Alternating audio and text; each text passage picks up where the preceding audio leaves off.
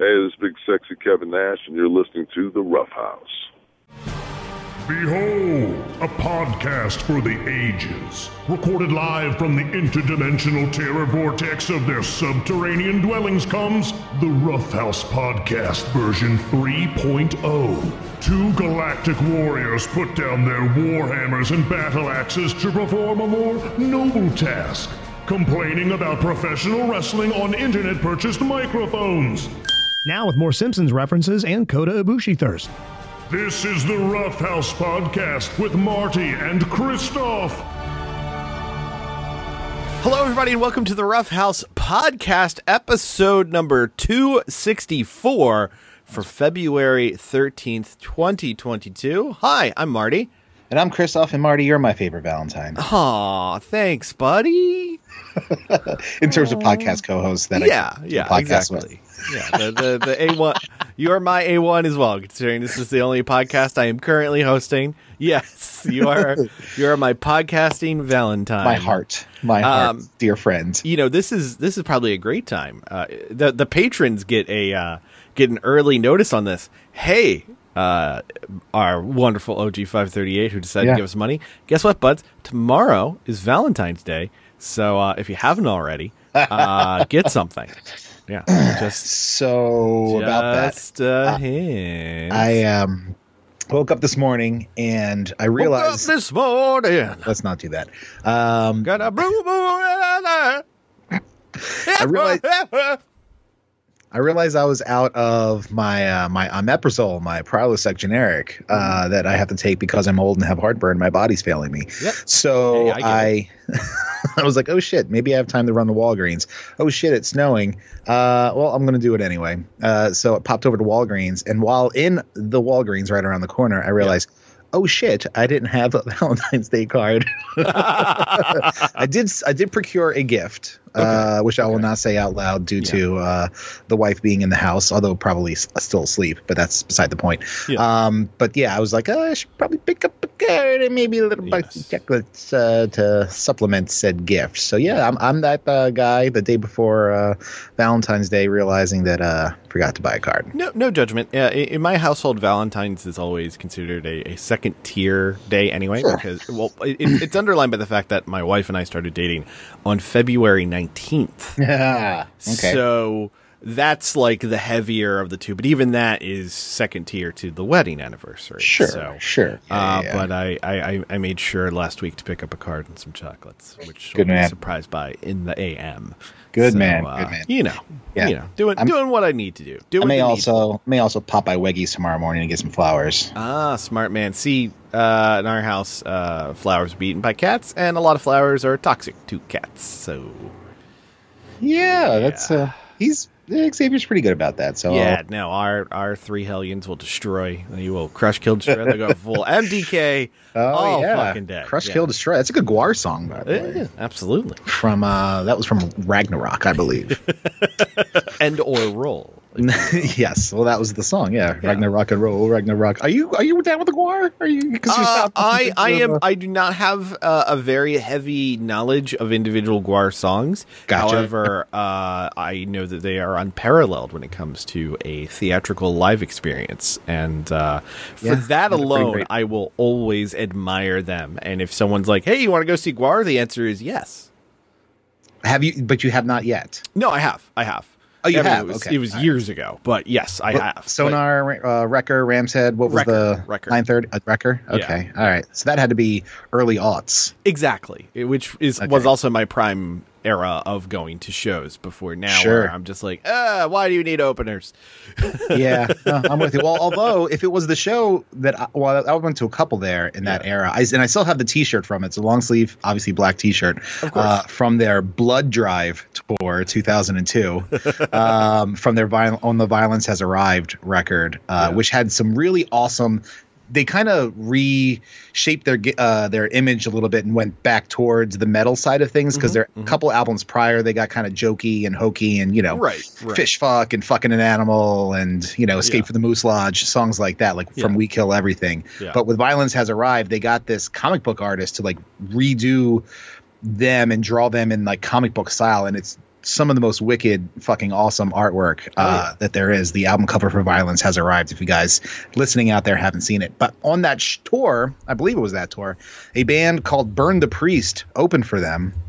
And that band would later become Lamb of God, one of the biggest metal bands in America. So yeah, got to catch them on the upswing, both being from Richmond, motherfucking Virginia, as they say. Mm-hmm. So yeah, that was we may have been at the same Guar show and didn't even know it. Definitely likely. I mean, it's up there with being at a lot of the same early movie screenings and not realizing it. Our show list probably does not compare anywhere near as much. Probably not so. Yeah, maybe a couple crossovers. Yeah, exactly. There are probably some, but probably not a lot.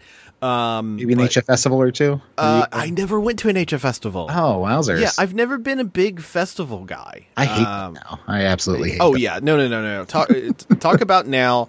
I just want to see a band by themselves. I don't want any openers. I want to be home by 10 o'clock. I'm the fucking worst. I want the option to sit as well.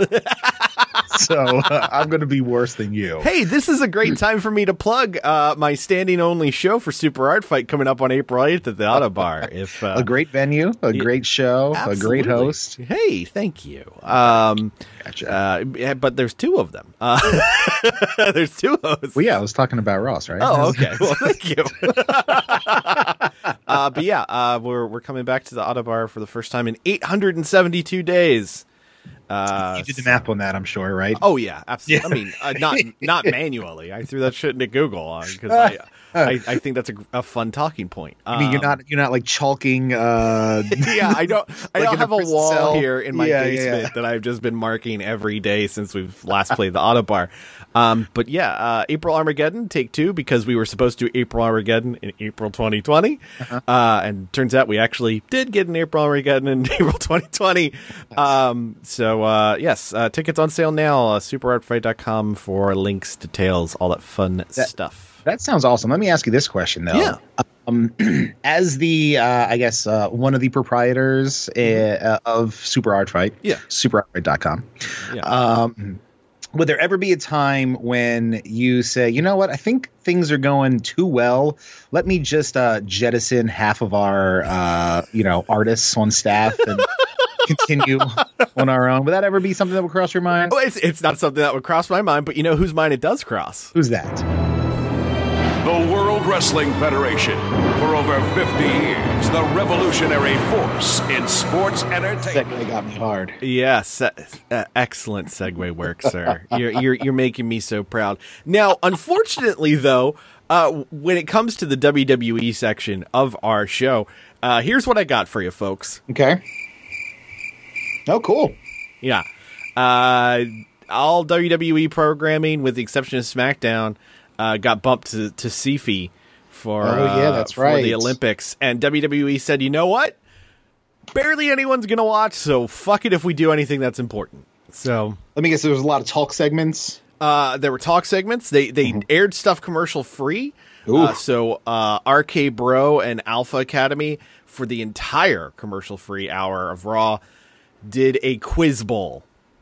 Wow. Yes. Even like Jeopardy has commercial breaks, bro. Yeah. Even It's Academic has commercial breaks, bro. Yeah. You got to hear from your giant food sponsors. Come on.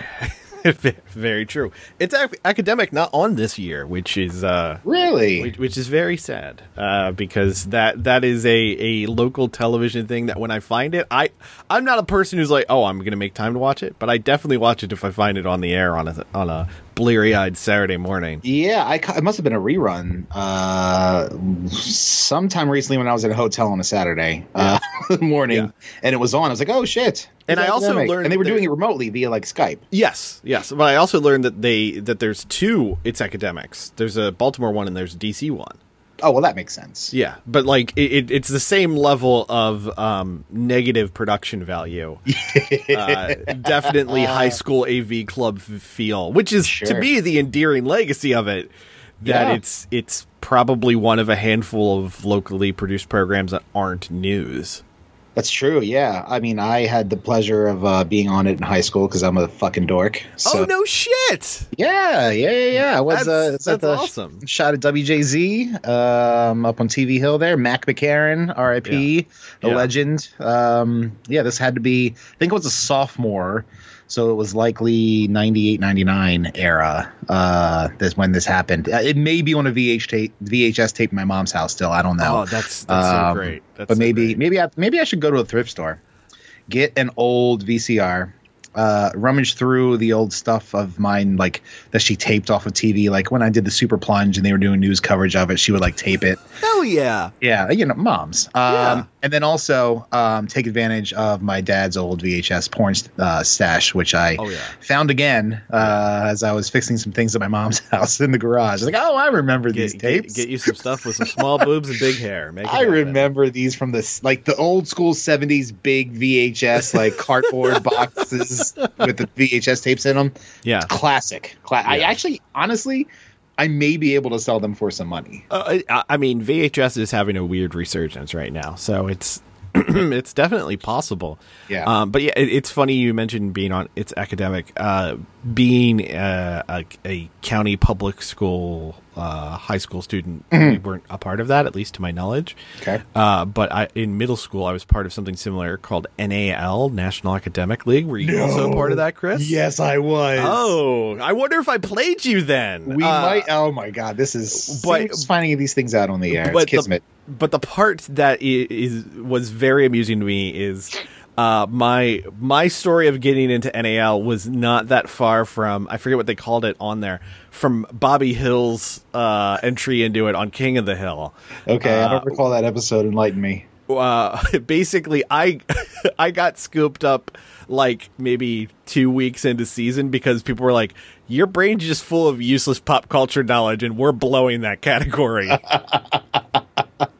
I feel like the pop culture one's the easiest like niche to fill.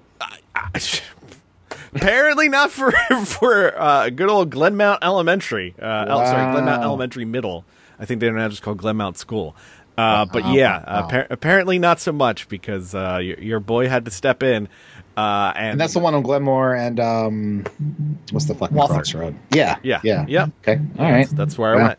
And the really the bit that stands out to me, like I did very well, and I remember there was like, I forget where even it was at some school, and it was like an all day Saturday thing. And I just remember absolutely ruling ass on these weird ass kids who didn't know pop culture stuff. Yeah. But one of my crowning achievements was there was a question of the name of the new superintendent of Baltimore City schools, and I legit buzzed in. I'm like, Superintendent Chalmers. Confident as hell. Super Nintendo Chalmers to you. Of course. Wow. You know what? I remember going to your school to play an NAL game, so there's a very good chance. Yes, that the likelihood happened. Is high that you were there, and possibly that we played each other. I can't remember if it was. That's amazing because you're a year older than me, so I don't know if I can't remember if it was like 7th grade versus 7th grade, 8th grade. No, I think it was just middle school. Okay. So then the likelihood's high because I did that for. Yeah. I think I did that 7th and 8th grade. Wow, I can make. You know what? Believe it or not, I can actually one up this and make it even nerdier. Yeah, so please, let's go. Sure, there's Jeopardy. See, folks, you don't get a WWE section, you get this. Jeopardy, it's academic NAL. In the 5th grade, there was a competition. I think it was just citywide in citywide schools. Yeah. Called the Globetrotters, and it was a geography quiz bowl. I feel like I remember hearing about that, but I was definitely not a part of it because geography is my fucking weak point. I can tell you that from all the effort I'm doing into trying to try out for Jeopardy this year. That's a true story, by the way. You heard it probably second, Rough House podcast listeners. I am trying to get on Jeopardy. I suck at geography. Yeah, no, well, I guess I don't think I'm great at it now, but at least for elementary into middle school age era questions, I was okay because the team, it was a 3-person team, much like, those other ones. We won this first place competition against all the city. I think the I think I may still have the trophy. I don't know if I got rid of that one. That was a kind of a crowning achievement there. But yeah, I am a fucking dork, an OG nerd. Well, hey, in case anybody was questioning this. If we want to talk about nerd bona fides, your boy was oh God, what the hell was it called? I want to say it was called the DC Shakespeare Festival. Your boy ended up doing fucking Shakespeare as part of a multi-school thing in DC. Yeah. Wow, we used to do the local one down at Center Stage. Downtown, the Shakespeare Festival. I received rave reviews for my performance as Macduff in Macbeth. Hey, there you go. But see, again, possibly somewhere that we cross paths, because I feel like there was the Center Stage one and there was the DC one, and I feel like we did both. Yeah, I don't think I ever did the DC one. So. What were your roles? I'm just curious. I know I played Caliban. I remember that one particularly because I got to also do a good German metal band. Yes, and a mutant. Yes. Yeah. Because I got to do a weird voice for it, but that's you went full Brad Whitford at the end of Billy Madison. To be or not to be. Exactly. And it's probably not that far removed from the type of voice I did, but yes, I don't remember what else I played, but I remember playing Caliban because it was just such a weird, odd character to play. I remember being Macduff. I remember being the narrator in Taming of the Shrew that we did, and then I was like the narrator. That kind of like I didn't looking back at it now, it may have kind of sowed the seeds of me doing sort of broadcast of just kind of talking into a microphone and people listening. It kind of was the genesis of that whole thing. Oh yeah. I again talking about nerd bona fides. See, folks, again, no WWE shit I'm to much rather about. talk about this. We just go on this weird tangent. I did the morning announcements in middle school. Yep, me too. And in high school. Did not do them in high school because they really weren't a major thing. Like it was our principal yammering at us. Buddy, in high school we had our own closed circuit TV station. Well, I was going to say we definitely had a video class that we produced stuff for. Yeah, that I was a part of. And oh God, what was the other nerd? I had I did plays and musicals in high school. That was the big thing. I was a big theater kid. Yeah, I didn't do that in high school. I guess I was picked on enough. I felt like I needed to draw the line somewhere. Well, for me, it was my group of friends. That was the thing they all did. Yeah. And I also knew it was surprise, a scenario where if you just said you wanted to do it, you get a role. You know, right? You didn't. They'll find a spot for you. Exactly, and it was definitely the first time in my life I experienced failing up, because I would be the type that I would not intentionally bomb my auditions, but it was like so like my senior year of high school. And I know part of it is once you're a senior, they were just like, okay, those are the people who are going to be like lead roles, whatever. Sure. I fucking sung the Spider-Man theme in like a lounge version for the musical. Like Richard Cheese style? Yeah, exactly. Because of course I did. Spider-Man. Hey! Yeah. But I ended up co-lead for Guys and Dolls. What? Wow. Were you the guy or the doll? That's for the Patreon right there. I need photos, Marty. I need photos. I don't know that I have any, but I'm sure somewhere out there in the listening range, especially indie wrestling superstar Lord Diaz probably has some somewhere. So man, yeah, that would be a Patreon exclusive worth signing up for. Absolutely. But hey, you know what? Yeah, we got a fun transition here. Because I learned something this week, which I think is just prudent to talk about in this AEW section, and based on everything we just were talking about. Max Caster of the Acclaimed started his wrestling journey in broadcasting school. I did not know that. Yeah, he went to broadcasting school. He wanted to be a commentator. Okay. For professional wrestling. Oh, really? And the wrestling school he went into, you know, they were like, well, you know, let's see if you can take some bumps and stuff too, just so you kind of understand what they're doing. Yeah. And the trainer at school is like, you're too good to just let you talk doing commentary. But yeah, he has a degree in broadcasting. I did not know that. Yeah. Wow. Yeah. So I learned that this week, and I was just like, That explains quite a few things about Max Caster's comfort on the mic. Where's he from? Do you know the whole backstory? I don't know that. Let's see if what was your intel? What was your source on this? There was a podcast interview he did this week where that came up. He's from New York. And he was trained by Brian Myers and Pat Buck, so it was another of the creator wrestler. Creator Wrestler School. Yeah. Wow. But yeah, thought that was just an interesting quirk there. That's cool. I like that. Podcasting school. But hey, AEW this week had a fucking lot happen as we got not one but 2 debuts. Are we gonna add to the Forbidden Door discourse here?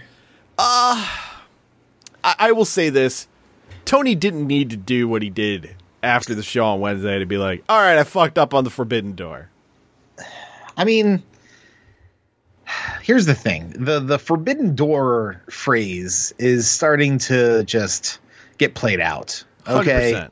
Yeah, and if you're going to hype it up as you did, speaking to you, Mr. Khan, then your big debut has to be somebody that walks through a Forbidden Door, not somebody who's a free agent. A free agent is not Forbidden Door. That's just a free agent signing. Yeah. Okay. There's a difference. Now Jay White, who's currently under contract with New Japan Pro Wrestling, showing up on Dynamite, that is a Forbidden Door debut. Exactly. But he was very secondary in the grand scheme of things that night. He 100% was, and Tony Khan even went on to Twitter post-show on Wednesday to say, so I kind of screwed up the whole meaning of Forbidden Door, so on Sunday I called Jay White and brought him onto the show, but we've got some cool plans for him, blah, blah, blah, blah, blah. The 2 debuts were the aforementioned Jay White, and the big one, the primary one that the all the hype was about. Yes, the former Bearcat, one Keith Lee making his AEW debut,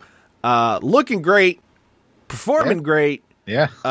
And God bless Isaiah Cassidy for putting him over fucking huge. Absolutely. I mean, absolutely that guy king-sized. Bumped his ass off for the big man. So, I was saying to you via text, Matt Hardy should give Isaiah Cassidy his payday from showing up on Dynamite for that, because Matt Hardy did fuck all but leave him stranded. So, well, I don't know if you caught the gag on Dynamite on Wednesday, because he left through the crowd the same way that Jeff did. And on commentary they were like, "Oh, that's some very erratic behavior." Yeah. No, I did. Wink, nudge, nudge. I mean, so it's only a matter of time before Jeff Hardy shows up. Yeah. All signs point to Hardy Boys and AEW, guys. Yeah, just hanging out, and then all of a sudden, oh shit. It's not going to be that music though.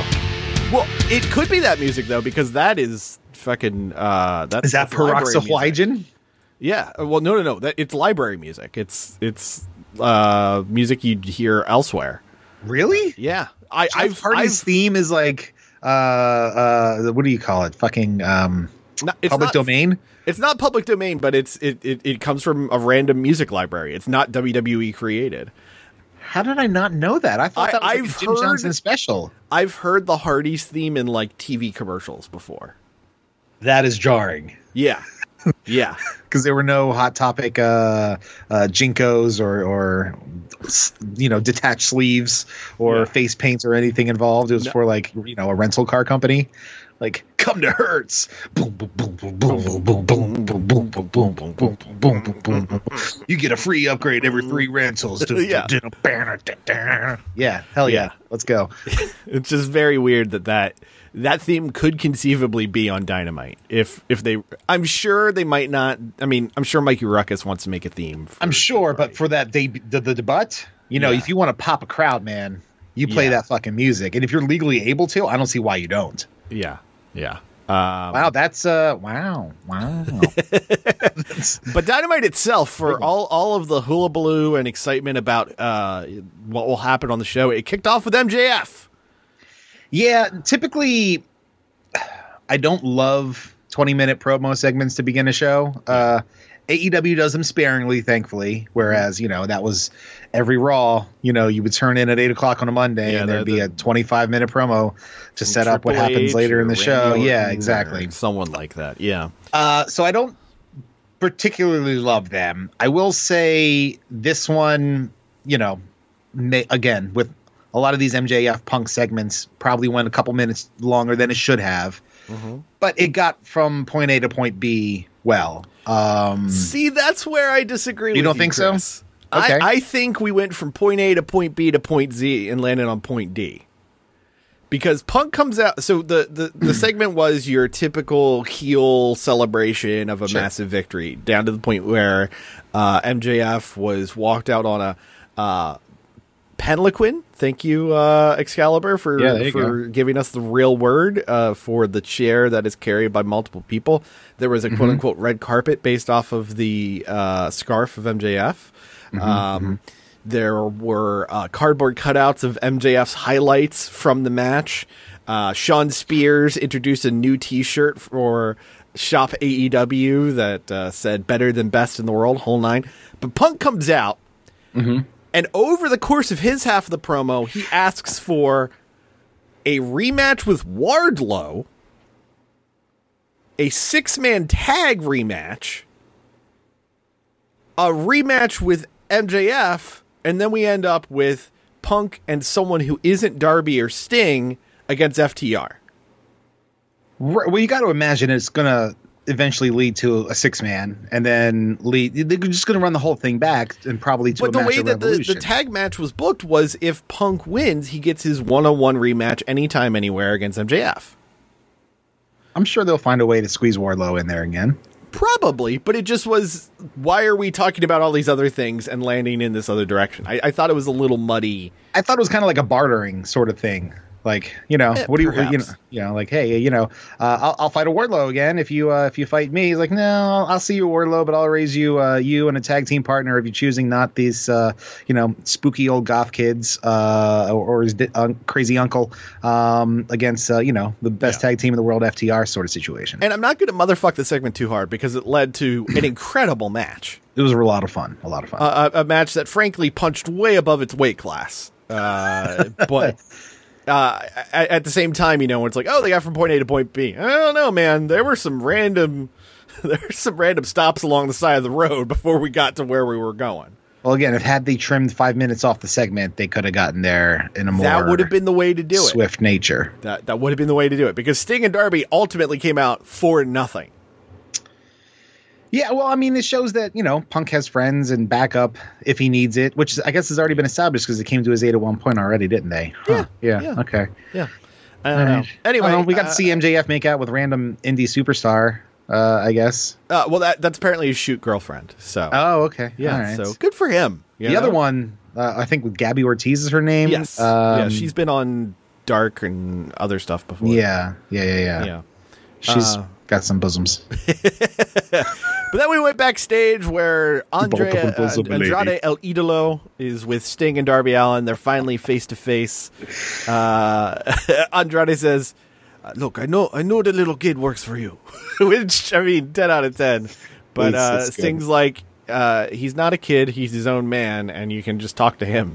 Yeah. I love this whole dynamic. I think it's ridiculous, especially if it wasn't spoken in broken English, it wouldn't work as well. No. But and Andrade is legitimately trying, and he's actually he's getting better. Totally. With his English, and I have no problem with it. I actually think it enhances the whole bit. Yeah. If anything, it's underlining how, and who would have thunk it, naturally funny Andrade is. Right. Yeah. Yeah. Like he very much, it's not, it's laughing with and not laughing at. Right. Which is a big difference from the other major company in the pro-res world. Yes. But Darby said he doesn't have time for this. He wants to become the next TNT champion, something we'd find out more about on Friday. I still think we're heading to a 3-way at Revolution. Let's go. But we shall see. Then we had Wardlow versus The Blade. The Blade got the shit kicked out of him. It was a little bit back and forth at the beginning, but ultimately he got murdered. 4 power bombs. That's the finish. And then Sean Spears whacks Blade with a chair. It's starting to be, I keep saying it's going to happen. But it's almost does the burn have to be this slow for the Wardlow? It's the same thing as the MJF with Cody turn. As soon as Cody was paired up with MJF, you knew, because anybody who knew anything about MJF knew that he was going to turn on him. It was like, let's get to the fucking fireworks factory already. Exactly. I appreciate a slow burn. But at the same time, you could maybe blow on the fuse a little bit to make it go a little faster. MJF and Cody was done in, they launched AEW in May. And it was done in November. Full Gear. Yeah, that was 6 months. Yeah. This Wardlow MJF thing's been at least a year. Oh, yeah, easily. So I definitely think it's time. Then the part that made all the blood rush out of Chris's head aired, as we had a Penta video package narrated by spooky Alex Abrahantes calling out Malachi Black, and it seems like fucking Pentagon Dark's coming back. Hell yeah, brother. Let's go. Yeah, let's break some arms. It is time for a bunch of AEW Dark jobbers to get their arms shattered. Yes. Let's fucking go. Yes, give me a ruthless but still mega cool fucking Penta Oscuro, and I can't wait. My favorite part of this whole thing, I cannot wait to hear Jim Ross try and pronounce Penta Oscuro. You know that hysterical. is being left to Excalibur, and JR's thrown out. Well, Penta there. Yeah. This darker version of Penta. Not by darker, I mean, you know what I mean. Well, speaking of inadvertently racist comments, we had the Inner Circle team meeting, which, again, folks, I don't care for these named segments for the Inner Circle. Did you see the trademark that Chris Jericho the allegedly? Influencer. Oh my fucking God. Get over yourself, bro. Get the fuck over yourself. So okay. There were two takeaways I had from this promo segment. One, Jake Hager's on his way out. Well, okay, I guess that's number 3. One, Santana is incredible on the microphone. Oh my God, yeah. Like, that dude sounded like a main eventer. He was fucking ready. Like, the dude was just ruling this. For those who missed it, the story is pretty much as Eddie Kingston had planted. Santana and Ortiz are done being Chris Jericho's lackeys. They're done being second fiddle. They want their opportunities. They want to do that sort of thing. Then comes sort of the second part, which was in Jericho's rebuttal. I don't know if he intended to sound racist, but he definitely sounded racist. Because he's like, who you remind me of? My other Hispanic friend, Eddie Guerrero. Yeah. Not to mention the Spanish God standing to the right of me. That's a whole other different genre there. But yeah, it's just, that was one or two of, I guess, inadvertently racist comparisons of the evening that have been doled out. Yeah, well, we'll talk about the other one momentarily. But Sammy's the first one that's just like, you know what? I've quit this before, and I'll quit it again. Screw it. And it looks like we're getting Santana and Ortiz versus Jericho and Hager next week. Let's just hope that Santana and Ortiz win cleanly and everyone just moves on, because that's what I need and what I want. R.I.P. Inner Circle. It's you've run your course. It's been, 2+ years? Yeah. You're good. It's time. Almost You've done 2.5 years. Well, yeah, it's true. 4 months. Yeah. So let's just move on, gang. Actually, no, not 2.5 years. A year and a half. Because it was 19 at the end of 19. Oh shit! It was. Yeah. It has October of 19. The first Dynamite. We were there. Yeah, it was October 19 on October 20. Yeah. This fucking pandemic is screwed I my know. brain. Roppongi Vice backstage saying they're going to face the Young Bucks on Rampage. We're finally getting that match. Spoiler alert, it fucking ruled. Yeah. Bucks run up. They wanted to fight right now, but here comes Adam Cole. Attacking from behind. BTE trigger on Rocky Romero. And here comes Jay White. I love the walk in the frame with the jacket. Let it breathe. Yeah. That was a good debut right there. Yeah. Beat the crap out of Trent. Sent him into a truck. Very nice little debut. And between that and what happened on Rampage, if I'm getting Jay White versus Trent, fuck yeah. That match should be absolutely fantastic. Agreed. Then we had the big-time debut, Isaiah Cassidy in ring for the Face of the Revolution qualifier, and it was Keith Lee. Keith Lee starts off by absolutely yeeting Isaiah Cassidy with a hip toss out of the corner. I believe it's now being called the Uncle Phil Beal. Yep. And then Keith Lee shows he's a big boy who can move, does a leapfrog drop down into a big crossbody, slingshot crossbody, pouncing the fuck out of Isaiah Cassidy. All the hits. Yeah. Did everything you could want. Wins with the ground zero. Crowd was super into it. Doing the football club-esque chanting of "Bask in his glory." Yeah. It was everything you could need or want. And I got to say, I think there was also a nice little moment where he clearly relished taking off his hoodie to reveal that he was wearing the tiny pants and not some dumbass singlet. Yeah, no doubt. And then after the aftermatch, when Mark Quinn tried to get involved, Quinn went for a tope con hero, which was caught brilliantly by Keith Lee, and then powerbombed a motherfucker onto another motherfucker. Yeah. Glorious, savage violence, and I love it. Yeah. Now, there's been some discourse on the interwebs, even led by one David Q. Meltzer, about Keith Lee's size here, saying that he was appearing out of shape. And, okay, maybe he's bigger than he was, but let's also go over the fact that dude probably was pretty fucking depressed the past few months. Yeah. And let's also go over the fact that if you make him lean, he's not interesting anymore. Yeah. Half of the joy of Keith Lee is that's a big ass boy moving around.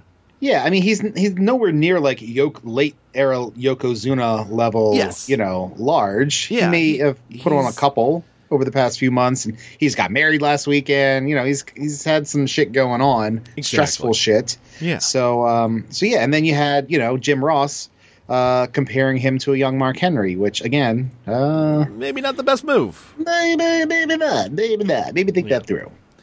Yeah, and I thought he looked great. I thought he came off like a star. 100% did. I had no notes, but Wade Keller, Dave Meltzer, even Brian Alvarez were talking about how he looked out of shape, and I'm just like, He didn't move like he was out of shape. Yeah, he looked pretty good to me. And that's what matters. Yeah.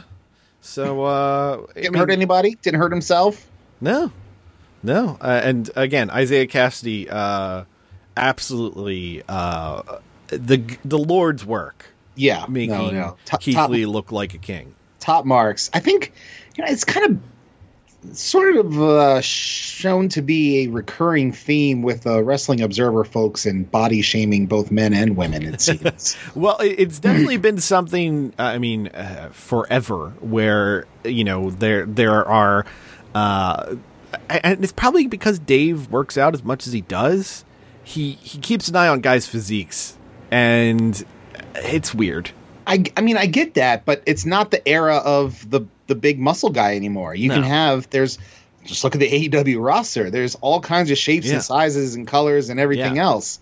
It is a pretty, obviously the level of inclusiveness still up for debate. Sure. But, there's a lot of different if we're just talking body types, a lot of different body types in there. And all of them are really good athletes. To go to the next match, it was the mystery partner match. Mystery partner for CM Punk against FTR was Jon Moxley. Yeah. Jon Moxley looks almost skeletal compared to how he looked before he left. Yeah. But I think he looks infinitely healthier. Like, he looks like a UFC light heavyweight. Like, he's got that type of build now where it's like he's built, but he's not big. He's cut. Yeah, and I think he looks great like this. Yeah, because it also accentuates like his body language and everything. Which he got that wiry sort of exactly. Yeah. So I don't know. Anyway, Punk, Moxley, FTR had a barn burner of a tag match. Yeah, it had something for everybody. It was just so goddamn good. Hard hitting action. Great false finishes. Tully Blanchard eating a GTS. Tully Blanchard eating a GTS. Near falls that you thought for sure were it, including Punk eating a big rig. Yeah. And he sold the fuck out of it too, man. He went straight Mr. Limpet, man. Dead fish, just fucking. Yeah, so fucking good. But Moxley Punk end up winning with the GTS and Paradigm Shift combo. This is going to be one of those matches, I think, that it may not be anyone's match of the year, but as top 10s and whatever come up, it might get brought back up just because it was one of those matches where everything was on fucking fire. Yeah, no, they had the crowd, and there were some subtle callbacks to, Mox coming to Punk's aid, whereas the debut of the Shield was to help CM Punk, and apparently Punk was wearing the same trunks as he wore that night as well. Yeah, I saw side by side. That is some serious Punk nerd shit, right? Yeah, there. exactly. I love it. And then the back-to-back thing when they were fighting off FTR, Punk and Mox went back-to-back, which they also did at one point in WWE. So there was some super geeky callback shit, which I'm sure TK had a hand in. Oh, undoubtedly, because he's a steel trap of wrestling history. Just sitting there like, hey, can you wear those trunks again, please? Yeah. Please. With his sweaty, coked out stare. We had a TBS championship match. Jade Cargill defending against the debuting AQA. AQA was Zeta Ramier in NXT. She had a hot cup of coffee. She's a Booker T trainee, and I thought she looked great here. Got a unique look, got unique gear. Yeah. Beautiful shooting star. Yeah, shooting star. And she did it, and it was great. And it was great, yeah. Beautiful. Jade's still struggling to put some stuff together at times. And she's progressing, though. Credit where credit is due to one Bryce Remsburg absolutely calling spots to both ladies. When I didn't catch that. Yeah. There's a point where Bryce was full on screaming crossbody, like it was crazy. But Bryce doing the Lord's work, and we get 27-0 Jade hitting the Jaded on AQA. AQA announced as All Elite by the end of the week, so we're going to see a lot more of her. So she's at 27-0. How high do you think this? How high do you think they're going to go with this win streak? You're going to go into the 50s. What was Goldberg's? Goldberg was 100. Oh yeah, because that's when they padded it with fucking Thunder tapings and bullshit. Yeah, and house show matches and like. And Goldberg's matches weren't going this long either. No. I think we might go to 40-50 maybe. Okay. Undoubtedly, it'll be like a big round number at a pay-per-view, and that's when she'll lose. 69. Nice. Better that than 420. Come on. Yeah, but hey, maybe I got some time to burn. Come on. Serena Deeb absolutely murked Katie Arquette. No relation to Dave. Somebody did a Photoshop of Serena Deeb walking out and putting a box wine box in her hand, and that pretty much really underlines where Serena Deeb is right now. Enjoyed that. Then we had our main event of the evening. It was a Texas death match for the AEW World Championship. Hangman Page defending against Lance Archer. And for something that went 15 minutes, holy shit, this ruled. Yeah, they really got all they needed to get into that 15 minutes. It was a barn burner, a bloody barn burner. Yeah, Hangman Page basically making up for his shitty blade job in the first Dragon match. Going full Crimson Mask here. Yeah, Lance bled too. Crazy spots. Lance Archer apparently was going to have some glass break for his entrance, Steve Austin style. Instead, he got thrown through it because the match started before either guy made it to the ring, which I thought was a very nice touch. Yeah. Page got a blackout onto an upended set of ring stairs. Insane, because a lot can go wrong with this. Yes, the pointy edge of those steps, if he bounced the wrong way and came back on it, could impale his fucking back. Yeah, as it was, the way he bounced off, his head fucking torpedoed into the ring post, which couldn't have helped anything. But man, that's going to end up on the spot spot of the year list, and maybe the entrant, the main title theme for Dynamite, which is getting shorter and shorter as they try to take advantage of their lead-in of the Big Bang Theory reruns. Which, hey man, game respect game. Yeah. There was fork shots from Lance Archer. Yeah, which were brutal and gross. And we had a barbed wire chair.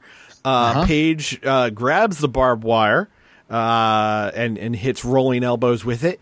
And one of the goofiest bits, but I thought was really clever, was Dan Lambert was unscrewing the top ropes, so that Hangman Page can't hit the buckshot lariat. I mean, that's a clever, a clever way to buck the buckshot, if you will. Yeah, a nice subversion of what we're used to. But that came into play into the finish. We had Chekhov's tables on the outside of the ring, and there was a point where after the barbed wire wrapped forearm shots were happening, where Page threw down the barbed wire. Well, Paul Turner, he's just, a really good referee. He bends down to pick up the barbed wire.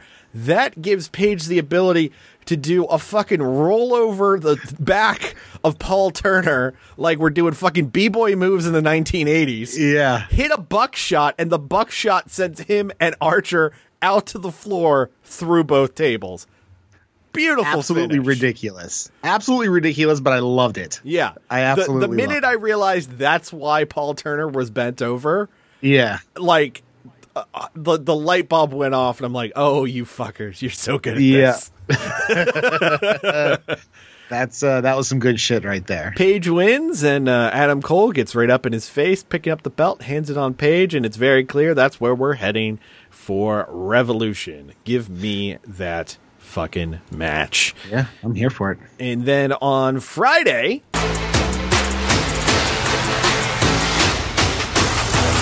we went to Rampage, and it kicked off with an absolutely fucking awesome tag match between the Young Bucks and RPG Vice, Rocky Romero and Trent Beretta.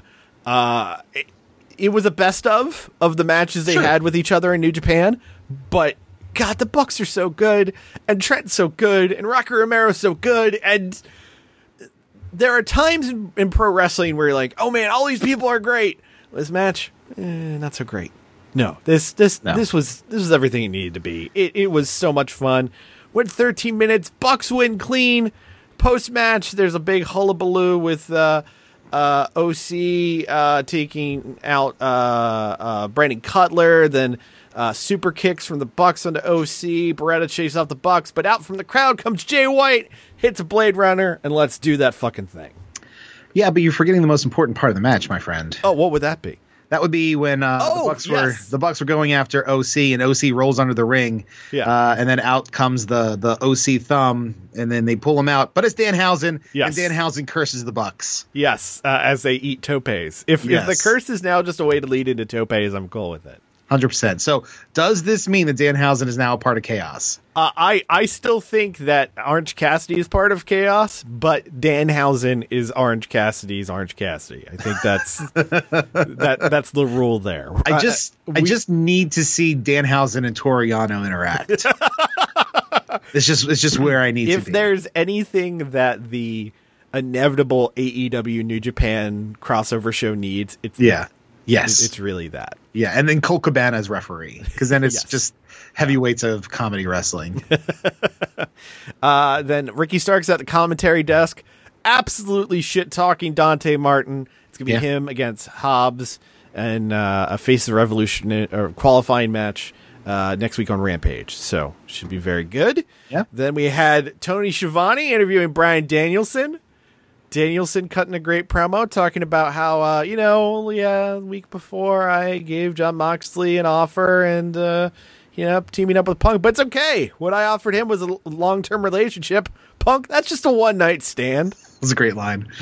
And then here comes Lee Moriarty and Matt Sydal. Whoa. Are you saying a Tony Schiavone backstage promo got interrupted by somebody? Sure as shit it did. That's insane. I never Sydal is getting on Bryan Danielson, talking about how, hey, you shit-talked me. And Danielson, nice subversion of expectations, like, look, you're a good wrestler. You're just not as good as me. I mean, I don't know if anybody whose last name is not Sydal would disagree with that. I think even Matt Sydal would go, that's a great point. That's fair. And he said he wanted to see what Lee Moriarty's made of. Moriarty says, hey, you know what? You want violence? I can bring the violence. Nice little promo bit from him. And this Wednesday on Dynamite, we're getting Bryan Danielson versus Lee Moriarty in a match made for me. Yeah, no, if this is, Bryan's way in that promo of like just spouting on all these people he wants to run through in his next feud leading to wherever, let's fucking go. Yeah, let's do the thing. He beats them and then collects them like Tony Khan collects Pogs. Yes. That's PAWGS Pogs, and Pogs, because he's a 90s kid. Oh my god, he definitely had some fucking mess. Oh, he's got the Steve Allen Pog for sure. Yeah. Behold, the ultimate Pug. And then Alf, who was back in Pog form. Yes. 2 legendary Pog jokes there on The Simpsons. But if Brian, all those people that he mentioned in that promo to Mox a couple weeks ago, if he just beats and then pulls under his wing to be his, little minions, I am 1,000,000% here for that. Yeah. If that's what the next 3 weeks of Dynamite are, I'm in. Britt Baker then had a match with Robin Renegade, more notable for the hilarious error that Robin Renegade's twin sister made on Twitter, indicating that Friday night you're going to watch my twin sister lick Britt Baker's ass. I mean, just an amazing spelling failure that led to some even more amazing responses. TK responded to it with the asterisk kick. And then CM Punk responding saying, "Hey Tony, do you want me to pull off my vote of Booker of the Year?" Then Punk also QT'd the original tweet saying, "There's no way I could promote this match or show any better than this." And I think Aubrey jumped in on Friday, said Robin really tried to give her a solid ass licking, but it didn't work out. Yeah, that's right. Something like that. Yeah. Anyway, Britt wins. It was a squash. It was more to have an angle post-match with Jamie Hayter getting in the face of Mercedes Martinez, as not all is going well in Britt Gunn. So we'll have to see how things play out DMD there. Goon? Yes. Layla Hirsch and Chris Statlander had a pre-taped segment where Chris Statlander laid out the harshest fucking insult I've ever heard a babyface use. Look, man, and I know some people are attacking this on the Twitter. Yeah. She was jumped and got a chair kicked into her face a week before. I'd be a little fired up too. Yes. Yeah. For those who missed it, Chris basically said there was a reason why Layla had to be adopted. Yeah. Or why your parents abandoned you as a child. Yes. It was brutal as fuck. A little brutal. I kind of like this idea of Chris Statlander as being a goofy alien who at some point just becomes really fucking mean. Well, I feel like as an alien, she gets a little bit of a pass. She's not familiar with the mores here on Earth of what is appropriate and what is not. Think about the humans she hangs out with. If you've ever been on Chuck Taylor's Twitter, that man is horrible in the best way. The best, most entertaining way possible. No doubt. To this day, I can't see Kushida without seeing Chuck Taylor's random Wrestle Kingdom Night tweet of brother really loves him some Back of the Future. Where's the lie? Okay. Where's the lie? What do you think Chucky T listens to? I feel like I actually know what he listens to. Okay, lay it on me. He's a big indie punk bomb the music industry type guy. He likes that.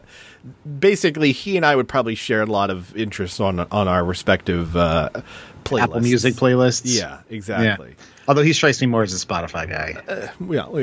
Who knows? I'm a Spotify guy. Yeah, whatever. I mean, right now there's some reasons not to be a Spotify guy. Well, but hey, listen to us on Spotify if you're on Spotify. Yeah, we are on Spotify. Yeah, we don't have any reason to take a bold stance because we collect $0 from Spotify. Exactly. From the 2 spins we get on there. One of which is mine when I post the screenshots. Yes.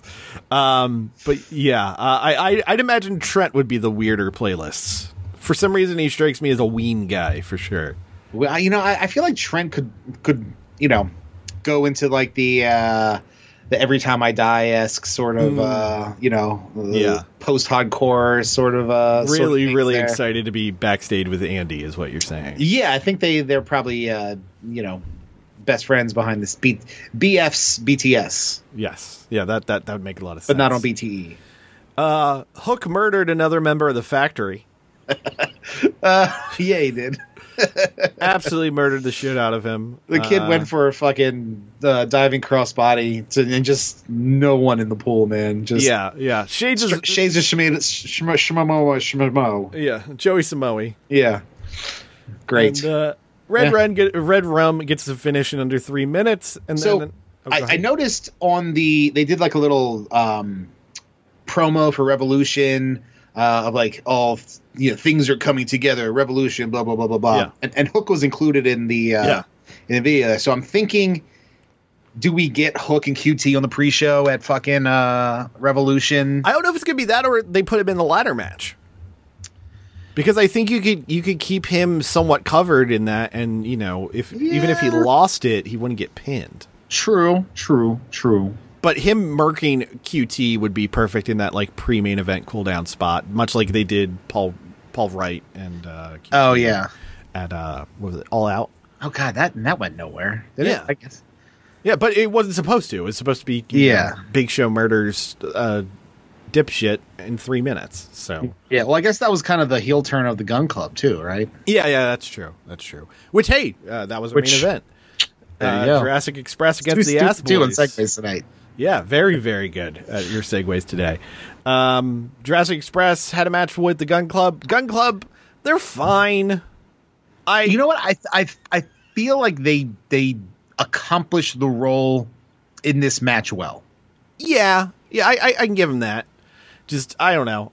There are so many other more interesting tag teams that I'd rather see Jurassic Express defend tag belts against. Sure, but I mean, to help pump up the Jurassic Express's numbers, you had some, the dynamic of Christian and Billy Gunn and history between them and from WWE, and that kind of worked out as well. For it was a 3 or 4 week feud. Just one and done. I'm fine with it. And then now whomever will challenge, if Santana and Ortiz beat Jericho and Hager, I mean I can't imagine them being in the rankings high enough to earn a title shot already. But I'm not sure what the tag team standings are looking like now. I'm bringing up the AEW page because they always have the rankings on there. Let's see what they are as of. So as of Wednesday, that was the last time they updated it. The tag team rankings are Ass Boys at the top. Well, no longer. The Acclaimed, FTR, Kings of the Black Throne, and Private Party. In that order. Well, I can't imagine it being Private Party because they just lost a match last week. Yep. To them, if I'm not mistaken. Yeah.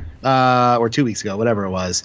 FTR, they're always kind of there. And then who was right above them? Above FTR was the Acclaimed, and below FTR was Kings of the Black Throne. I think Kings of the Black Throne are going to be tied up with Death Triangle. Death Triangle. Yeah, so maybe the Acclaimed get a title shot at well, no, because Max Caster's in a qualifying match. Yeah, he's in a qualifying match. Let's talk about those lineups. So, Dynamite Wednesday, packed show, Hager and Jericho against Santana and Ortiz.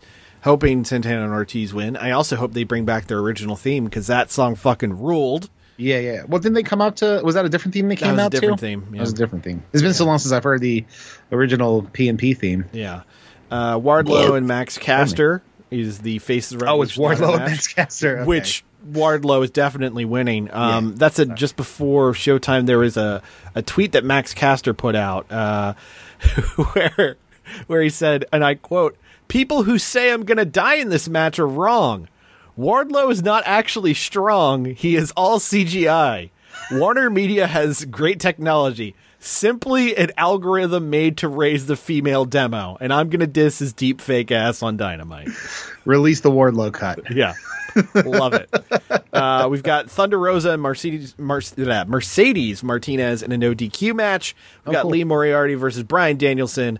And we've got the added on Rampage Sammy Guevara Darby Allin match for the TNT Championship, which is going to be fucking nuts. Yeah, they're going to kill each other. It's going to be great.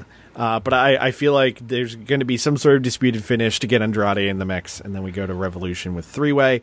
And Rampage next Friday, that's supposed to have Trent Beretta versus Jay White. I don't think it ends here. I think it is merely phase one of many, and the aforementioned Dante Martin and Powerhouse Hobbs face of the Revolution qualifier. That should fucking roll too. Just another great 2 days of pro wrestling television. Yeah, no, they're kind of firing on all cylinders right now. Yeah, it's hard to dispute, and I think everything's going to go great until Tony Khan ODs on coke one of these days. Because he'll just have to drink a White Claw and take him back down. You gotta eat him out. Yeah. Need those uppers and those downers. Yeah. Somebody. I don't know where I'm going with this. Neither do I. All right, we're just gonna cut the episode here. Thanks for joining us. Bah. Sorry, I couldn't come up with a joke to end the show. The Rough House Podcast is a weekly podcast fueled by coffee, pizza rolls, and the stench of dirty litter boxes. Follow Christoph and Marty on Twitter at RoughHouseSGW, at Facebook.com/The Rough House Podcast, and at Patreon.com/The Rough House Podcast for early access to episodes, exclusive podcasts, Rough House redos, and Rough House Divided movie trivia games. New episodes drop every single Monday on Spotify, Apple Podcasts, Google Play, Stitcher, TuneIn, and wherever you find your favorite podcasts. Subscribe, motherfuckers! This is the Rough House podcast with Justin and Christoph. That's it. Fuck Christoph. He's terrible with his information. Okay. Hey, this is The Rock. Shut your mouth, jabronis, and listen up, because this is the Rough House podcast with Marty and my least favorite man on the planet, Christoph. And now Fandango for the Can You Dance in It Foundation. Your sweatpants, you wear them, but you dance in them. Condoms, can you dance in them? Small chubby orphans, ask yourself, can you dance in them? Randy Orton's butt, you can dance in that. But what about my Crocs? They're really comfortable. Can you dance in them? These are my skinny jeans. I feel real nice in them when I've lost a couple of pounds. Can you dance in them? It's my grandfather's coffin. I just got it for him. Died of ALS. Can you dance in it? What are you asking me here, Fandango? Can you dance in it? These are tap shoes. Can you dance in them?